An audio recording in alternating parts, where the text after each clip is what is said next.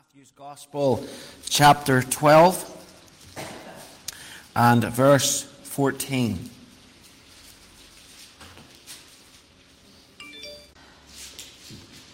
Matthew 12 and 14. Then the Pharisees went out and held a council against him, how they might destroy him.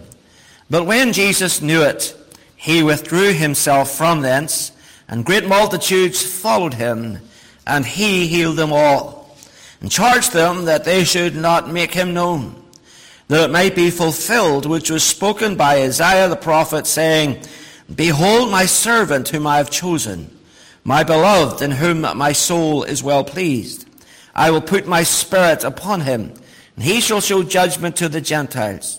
He shall not strive nor cry, neither shall any man hear his voice in the streets.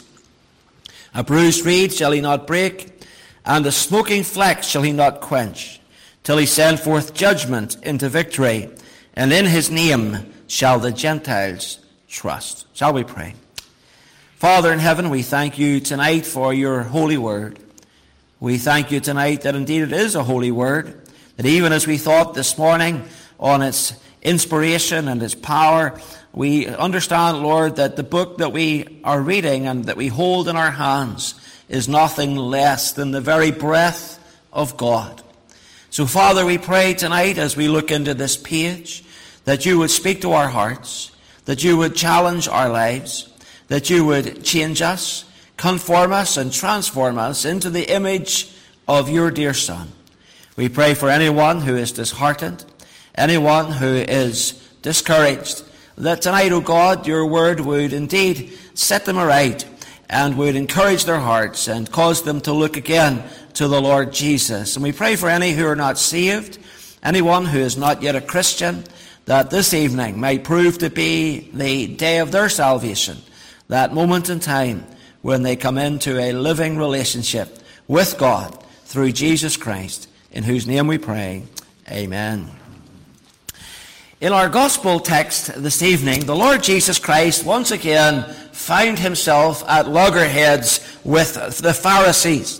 The Pharisees were out to get him. In fact, they were always out to get him. And here we find they're seeking after his life. And you might say, well, what is it? Why are they chasing and hounding him to death? Well, because he believed and taught that people are far more important than religious traditions.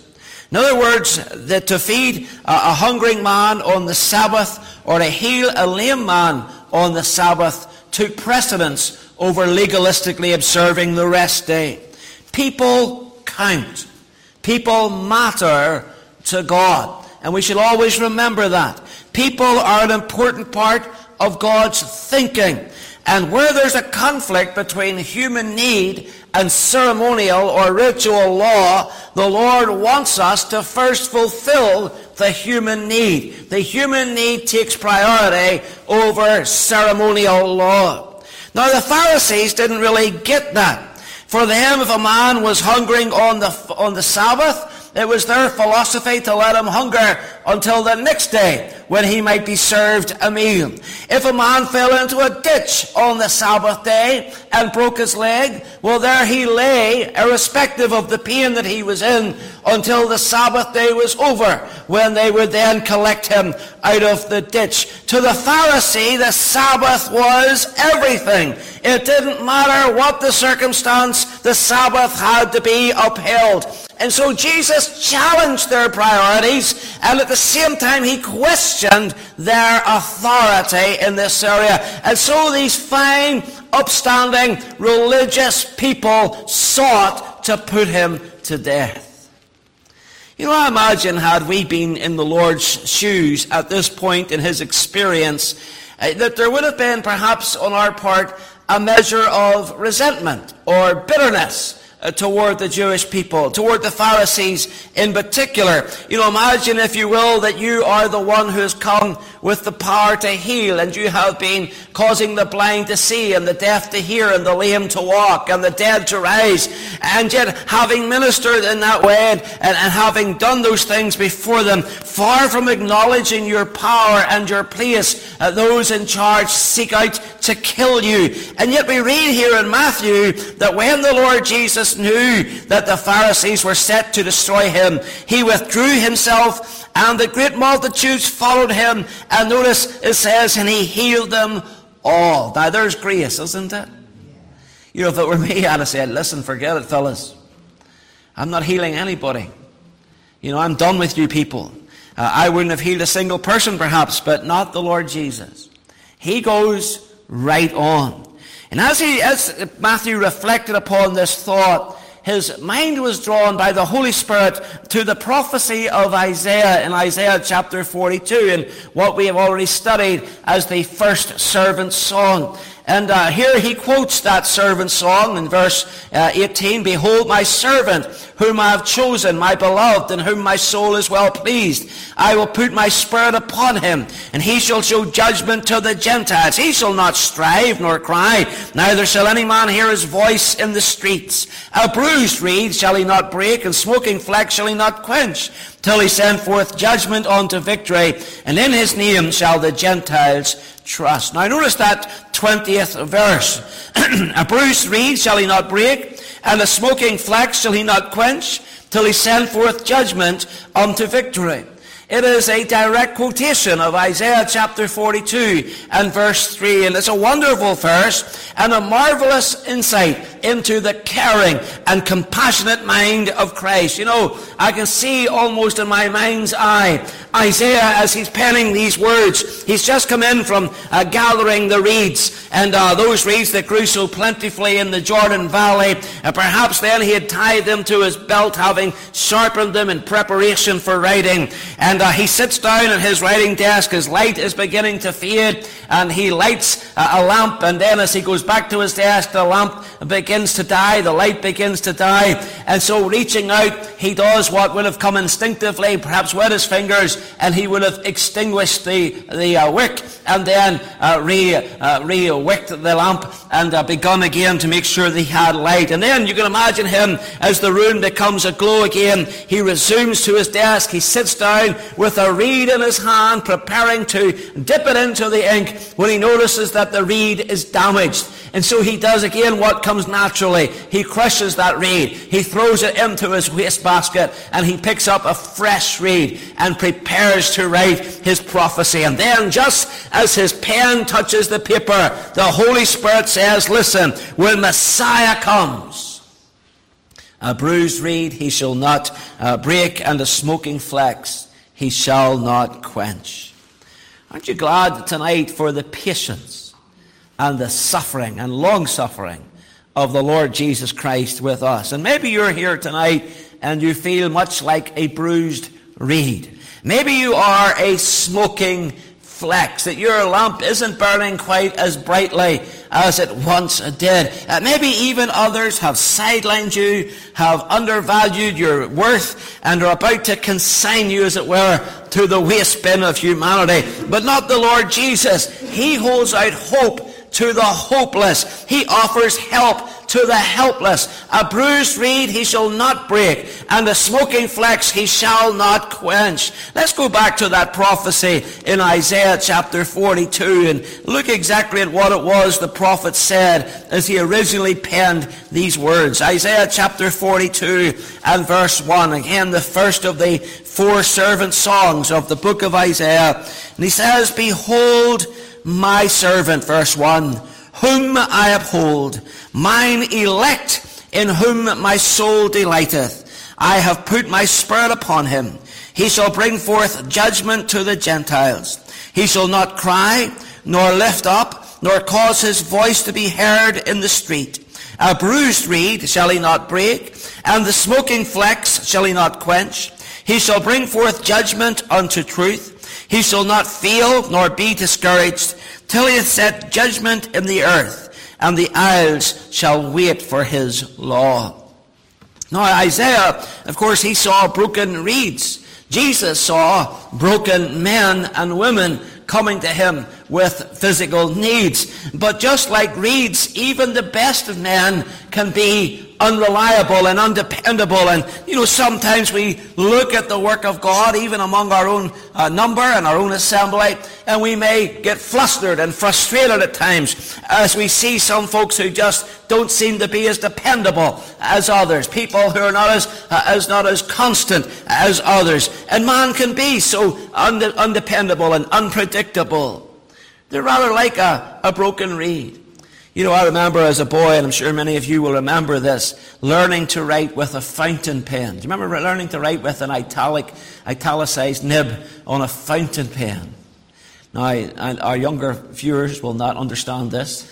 They are not used to using fountain pens. In fact, now they're virtually not used to even using pens. They said that this generation is actually losing the ability to write as a consequence of constantly using keyboards. And that's rather unfortunate. But in our day, you were taught to write after a while, first with pencil, and then you moved on up into fountain pens. And a fountain pen was difficult to write with because you had to be much slower. You had to be much more purposeful in your writing, and you learned how to write joined up lettering by means of a fountain pen. But you'll remember, and if you've used one, what a frustration it was. Do you remember how frustrating it was? How that, you would sometimes put that pen down on your paper and what? A big blot of ink would come out. And you had this piece of paper called a blotting paper. And then you had to take that paper and you had to rub it over the ink or soak the ink up and try and clear the sheet as best as you could. And then you'd proceed with your writing. And there was frustration, wasn't there? I remember I was just 8 years old when I was using a fountain pen. And I remember being frustrated as a child, and I kept thinking, why can't we just use a biro? Probably like young people today are thinking, why can't we just use a keyboard? But same thing, I was like, why can't we just use a ball pen? Why have we got to use this fountain pen? And, there was a degree of patience required with a fountain pen. There was a degree of care that had to be taken, and how we longed just to use a simple, dependable pencil again, or a ball pen. Well, that's so like our service to God, isn't it? When He would take us and He would use us for the fulfillment of His will, well, sometimes our self-evident flaws come to a head, and we find that we're not capable, or we're not fit for His service. We're like the deacon who was praying about a neighbor of his and thought he should go and witness to his neighbor who was an atheist. And he marched across to his neighbor's house and he knocked on the atheist's door, and the atheist opened his door and he said to him, "I've come to speak to you about the Lord Jesus Christ." And his neighbor began to rail on him and called him all kinds of names and told him to clear off in no uncertain terms. And the poor deacon withdrew and he went back to his house and he said, "Lord, I'm a blot on your service." He just felt like such a failure. He cried, "I'm a blot, I'm a blot, I'm a blot." And as he was crying, "I'm a blot," the atheist had come across the street, having felt a measure of regret at his ill treatment of his neighbor. He come across and he heard him on his knees crying, "I'm a blot on your service, Lord." And the atheist was moved in his heart that the deacon was so taken with his salvation that he actually allowed him to sit down and explain the gospel to him and was born again. I wonder, do you sometimes feel like a blot on God's work? Like you're a stain on God's work? That other people are far better at it, as it were, than you are. You're a bruised reed. Sometimes a person is bruised by sin. The Bible speaks of sin's bruise. It says that Christ was bruised for our iniquities. Sin has come and it's damaged us and it's left us robbed of our dignity and our purpose and our worth and our hope. And we're not what we hoped we would be. You see, sin has somehow detracted from us and has ruined our spiritual usefulness, ruined our dependability before the Lord. And yet with all what we find, the Lord will not cast us off. He will not cast away the soul that is bruised even by sin. For He is the bruise bearer. And He bore our sin. And He will not break the bruised reed, but use it as we surrender to His word. Sometimes we're bruised by failures. Maybe you have fallen, maybe you have failed, maybe you feel like you've let down both God and man together, and in your mind there's no point in going on. You sense complete despair. You feel sure you'll feel again and again, and you're a reed that is bruised, a reed that is effectively being consigned to the waste bin. And so it would seem. But then we turn in the pages of our Bible and we read these words: the steps of a good man are ordered by the Lord, and he delighteth in his way. Though he fall, he shall not be utterly cast down, for the Lord upholdeth him by his hands. The bruised reed he shall not break. Sometimes we're bruised by our limitations. You can't sing. You can't preach. When you open your mouth to witness, you get all confused and tongue-tied. You've been there, haven't you? You've tried to witness to somebody and you've come away feeling like you just made matters worse instead of better. That you got them more confused than they were even before you came along.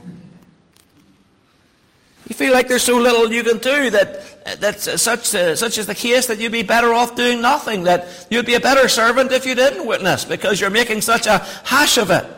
And you're an unlikely volunteer, a reluctant conscript, and maybe your personal worth and self-esteem is rock bottom, and you think to yourself, well, I'm useless, I'm obsolete, I'm inept, I'm redundant, I'm bankrupt, I'm weak. You know, others might accept that self-portrait of you, but the Word of God tells us the Lord Jesus will not accept that self-portrait of believers. He says, my grace is sufficient for thee, for my strength is made perfect in your weakness. Isn't that a wonderfully encouraging verse? Our brother touched on that Wednesday night. You see, you may be bruised, but you're not broken. And Jesus can use you. And he will use you if you will but surrender your weakness to his strength. You know, writing to the Corinthians, who are actually a very wealthy and a very intelligent group of people, Paul said this: for ye see your calling, brethren, how that not many wise men after the flesh, not many mighty, not many noble are called. But God hath chosen the foolish things of the world to confound the wise, and God hath chosen the weak things of the world to confound the things which are mighty, and base things of the world, and things which are despised hath God chosen, yea, and things which are not, to bring to naught things that are, that no flesh should glory in his presence. In other words, the Lord always uses the underdog, the one that's least expected, the person who's perhaps not the most intelligent, perhaps the person who's not the most able in terms of their speech, the person who's not the most gifted among us, is very often the person that God uses, especially to accomplish his good purposes. Are you a bruised reed? Then take heart, because whatever others may think of you, whatever others may say about you, Jesus will not have you be broken. In his gentleness, he heals the brokenhearted. He soothes the bruised. He uses that which men deem unusable. But why? Why would the Lord mess with a bruised reed when there are so many others who are within his reach who seem to be better fitted for his service? Well, notice the Lord's purpose. We read there that not only will it be the case, a bruised reed that he shall not break, but the smoking flecks shall he not quench. A smoking flex shall he not quench. Here's the thing, the Lord wants us, he wants you to shine. He wants you to shine for him. You know, he wants you to be a light for him. You know, we see the smoldering flex with its thin wisp of smoke curling upward into the air, and our instinct is to extinguish it. But that's not the Lord's instinct. You see, for us, it doesn't matter that a brilliant flame once burned there. It doesn't matter to us that there was once a great glow of that wick. For us, the glow has all but disappeared, and the thing needs to be put out, but not to Jesus. Ever so gently, he blows upon that thing. And as he does so, he rekindles the flame that once burned there. You know, I'll say it to you again. The Lord wants you to shine. We've seen it in this gospel, Matthew 5:16, where the Lord says, let your light so shine before men that they may see your good works and glorify your Father which is in heaven. You know, there are men within whose hearts the fires of God once burned, But hindrances entered their lives and prevented them in continuing on in their usefulness. The flame of devotion has flickered, it's faltered, it's dwindled, it's disappeared. It's only left behind a thin pall of what once was. And that's as a consequence perhaps of wrong thinking, or perhaps spiritual depression set in, or depression then maybe led to frustration, and frustration to inactivity, and inactivity to a sense of usefulness. And others might look at a person like that and say, well, just let them go. Let them go. Let them do their thing. Leave them alone. Sometimes we're critical of people who fail. Sometimes we are even cutting in our remarks about people who are struggling along the way. But not the Lord Jesus. You see, it's not in his interest. He shall not quench the smoking flax. I wonder, is that you tonight? I wonder, did you once burn brightly for the Lord, and now you're just a smoking flax? I wonder, is it the case you were once on fire for the Lord, but now there are just embers, where once there burned a flame? And maybe you think, well, that's it. I'm finished. I'm all washed up. I'm at the end of my journey. God has no more use for me. Well, praise God, you're wrong. The Lord Jesus said of every one of us who know him, you are the light of the world. He's not prepared to let the light go out. He's not prepared to defeat his own purpose. A bruised reed shall he not break, and the smoking flax shall he not quench. Notice, he shall bring forth judgment unto truth. He shall not fail, verse 4 says, nor be discouraged till he hath set judgment in the earth, and the isles shall wait for his law. Look at the Lord's power. He shall not fail. Do you think that can be said of you or of me, that you'll never fail? Does the Bible say that? To say, listen, David Moore, he's never going to fail. Everything he does is a success. Think the Bible would have me believe that? You know, when I was 11 years old, I was sitting, preparing to sit the 11 plus qualification exam to go into grammar school or secondary school, whichever way it went, depending on whether you passed that exam or not. And at the time, that was a big deal in our education. To pass the 11 plus was a huge thing. And kids were put under a lot of pressure to do that, to pass. And so we would set all kinds of exercises in order to prepare us for the 11 plus, both in terms of the type of exercise as well as timing you so that you could do the exercises quickly in order to fulfill all the requirements of the exam. But I had a teacher, Miss McElroy. I'll remember her to my dying day. You can tell that already, can't you? I even remember her name now. Miss McElroy was like Miss Trunchbull in Matilda. Have you ever seen the film Matilda, or you've read Roald Dahl's book Matilda, you'll have encountered Miss Trunchbull. Miss Trunchbull was a horror in that book. You know, she had a recreational sport of throwing the hammer, I think it was, if I remember correctly. She threw the hammer. She was a big bullish woman, and she terrorized children. Well, Miss McElroy wasn't a big bullish woman. She was a skinny little woman, but she had a face like an eagle. And she certainly terrorized children. And so when we were preparing for this exam, she kept telling me over and over again, you're going to fail. You're never going to pass this. You're going to fail. You're going to fail. Every day she told me I'd be a failure in the exam. And then one day I thought, I've had enough of this. So I came home to my parents, and I said to them, you know, there was like practice books you could get for the 11 plus. I asked them if they would purchase me some of these practice books, that I was going to prove this teacher wrong, that I wasn't going to fail. And so I started on my own volition doing these practice books, and I practiced and I practiced and I practiced and I practiced. Now, Miss McElroy might have been an educational genius. She might have been using reverse psychology in me and realized that she would get the best out of me if she kept telling me I couldn't do something, that I would just prove her wrong, because that's the kind of person I am. But nevertheless, I went and I rehearsed and all those exercises, and I did them over and over and over again, and I sat that exam and I passed. And I remember when the teacher was running through the roll book, and you had to shout out, terrible thing really when you think about it, you had to shout out, fail or pass. And she called out your name, fail or pass. And I remember shouting pass. I couldn't wait for her to get to my name. She called out my name and I shouted, pass. And she looked up and she said, you passed? And I said, passed. And I remember my mother coming up and thanking Miss McElroy for getting me through the 11 plus. And I was outraged at my mother. Absolutely outraged. I was like, how dare she come up and thank this woman who told me I was a failure every single day of my career in this class. She has no idea. And my mother thought the teacher was responsible. I took a different view on that. But nevertheless, the point is that, regardless, all of us at some point fail. All of us have to hold up our hand and say, failed, when our name is called out.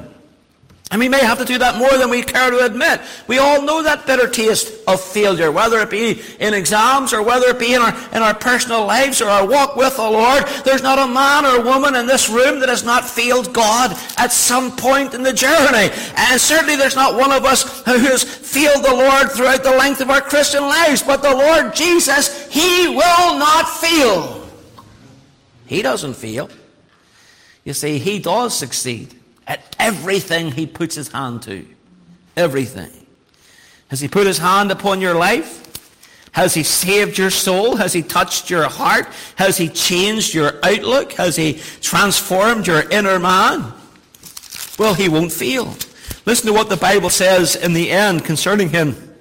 In 1 Thessalonians chapter 5 and verse 23, it says, and the very God of peace sanctify you wholly. And I pray God, your whole spirit and soul and body be preserved blameless unto the coming of our Lord Jesus Christ. You see, that verse is talking about our perfect sanctification. When the Lord Jesus comes, we will be perfect. Body, soul, and spirit. We will be absolutely complete in Christ, even as we are now. But even then, physically, we will be complete. We will be exactly what God intended us to be. And the next verse says, faithful is He that calleth you, who also will do it. He will not fail. He will not fail. Some people might say, well, listen, that's not my experience. I tried Christ. I tried Jesus, and it didn't work. Well, I don't read anywhere in the Bible where you've got to try Jesus. Jesus is the Savior. He's not a sample. You don't try Him. Nowhere in the Bible does it say that the Lord Jesus is to be tried. He's to be trusted. Those who trust Him will find that He does not fail. Psalmist said, trust in the Lord and do good, so shalt thou dwell in the land, and verily thou shalt be fed. Delight thyself also in the Lord. He shall give thee the desires of thine heart. Commit thy way unto the Lord. Trust also in Him, and He shall bring it to pass. Look at those terms. Trust, delight, commit, trust. It doesn't say try. You don't try God. A little here and a little there. My friends, Jesus never fails. You might fail Him, but He'll never fail you. Never fail you. Which brings me to my last thought. And that's to do with the Lord's perseverance. Notice what Isaiah says of Him in verse 4 of chapter 43. It says, He shall not fail, nor be discouraged. Have you ever been discouraged with yourself? Sometimes we're discouraged with others. But if you've ever been discouraged with yourself, it might surprise you that many times I have left this pulpit discouraged, not with you, but with me. Thinking that I did a terrible job, that I didn't adequately prepare, that I wasn't in the right frame of mind, that I hadn't prayed sufficiently, and that my message had not been the kind of message I'd hoped it would be. And I will go home. And other pastors will tell you the same thing. They do the same thing. As I've discussed it with other men, they go home and we beat ourselves up. And we convince ourselves that we're the worst preachers in the world. And can't understand why God would even bother calling us to the ministry. And when you're down on yourself like that, well, what happens? The devil takes advantage, doesn't he? He comes along and he says, well, not only are you discouraged with yourself, but God is also discouraged with you. He's as fed up with you as you are with yourself. He's as weary of you as you are with yourself. And it's when you have conceded perhaps to sin again, and you come to the Lord and confess it, the old devil comes along and he says, well, God is fed up listening to this. You ever have that thought? How many times have you confessed this sin? Don't you think God is sick to the back teeth listening to your confession? You know, when we think of God that way, we make him like one of us. We put him on a human level, a level in which he shows the same nature as man. You know, when sometimes we say those things to our children, you know, when they misbehave time and again, we say, well, I'm tired of this. I'm fed up with you. You do this all the time. And so we expect God to say the same thing. To say of us, I'm tired of you and I'm fed up with you and I've had enough with you. And maybe it brings you to the place where you say, well, what's the point? We get discouraged. And we think to ourselves, well, that's the end of the road. But look at God's response. He shall not fail nor be discouraged. You see, later on Isaiah says of the Lord in chapter 55 that his thoughts are not our thoughts. He says, for your thoughts are not, my thoughts are not your thoughts, neither are your ways my ways, saith the Lord. For as the heavens are higher than the earth, so are my ways higher than your ways, and my thoughts than your thoughts. We mustn't try to contain the actions and mentality of God within the framework of human experience. You know, the Lord came to be a man, but he's not a man in respect to his thinking and to his outlook. And so we find here, he shall not fail nor be discouraged. You might feel like sometimes God grows weary with you, that he tires of your confession, that he's decided that he's no longer going to bless your life ever again, that he's as discouraged with you as you are of yourself, but he never gets discouraged. You see, here's the thing with God. God perseveres. You know, in the 5 points of Calvinism, the tulip as we know it, the last P there, and the word tulip stands for the perseverance of the saints. And the idea in Calvinism is that if you're truly a Christian, you will endure to the end, that you will persevere until the end of your life. As a consequence of that, when you think about it, you can never really be sure you're saved in Calvinism because you're never quite sure whether you will persevere to the end of your life. And that's a tragedy, it's a doctrine. But Charles Haddon Spurgeon, who was a Calvinist, said this, that he didn't so much believe in the perseverance of the saints as he did in the perseverance of the Savior. I think he got it right. It's not about whether you persevere, it's about whether he perseveres. It's not about what you've committed to him so much as how he's committed to you in respect to salvation. And the Bible says that he shall not fail, neither shall he be discouraged. You know, maybe you're here this evening and you would say, well, listen, Pastor, that's me. I'm a bruised reed. I'm a smoking flax. I'm not much in the scheme of things. I'm something of a failure. I've become something of a discouragement to the work of God and to myself. Well then listen as the Savior whispers these words of reassurance. A bruised reed I shall not break, and the smoking flax I shall not quench. I will never fail. I will never be discouraged. The Lord is determined to do a work in your life. Absolutely determined to see you through to the end. And he wants to heal the bruised reed. He wants the smoking flax to burn afresh. And the question is, will you surrender to him? You see, he wants to swap your weakness for his strength. He wants to heal you in that respect. He wants to give success for your failure. He wants to give encouragement for your discouragement. And the question is, will you allow him to do that? Will you open up your life and your heart and surrender and submit to the Word of God and say, the Lord Jesus, you can do this because I certainly can't do it.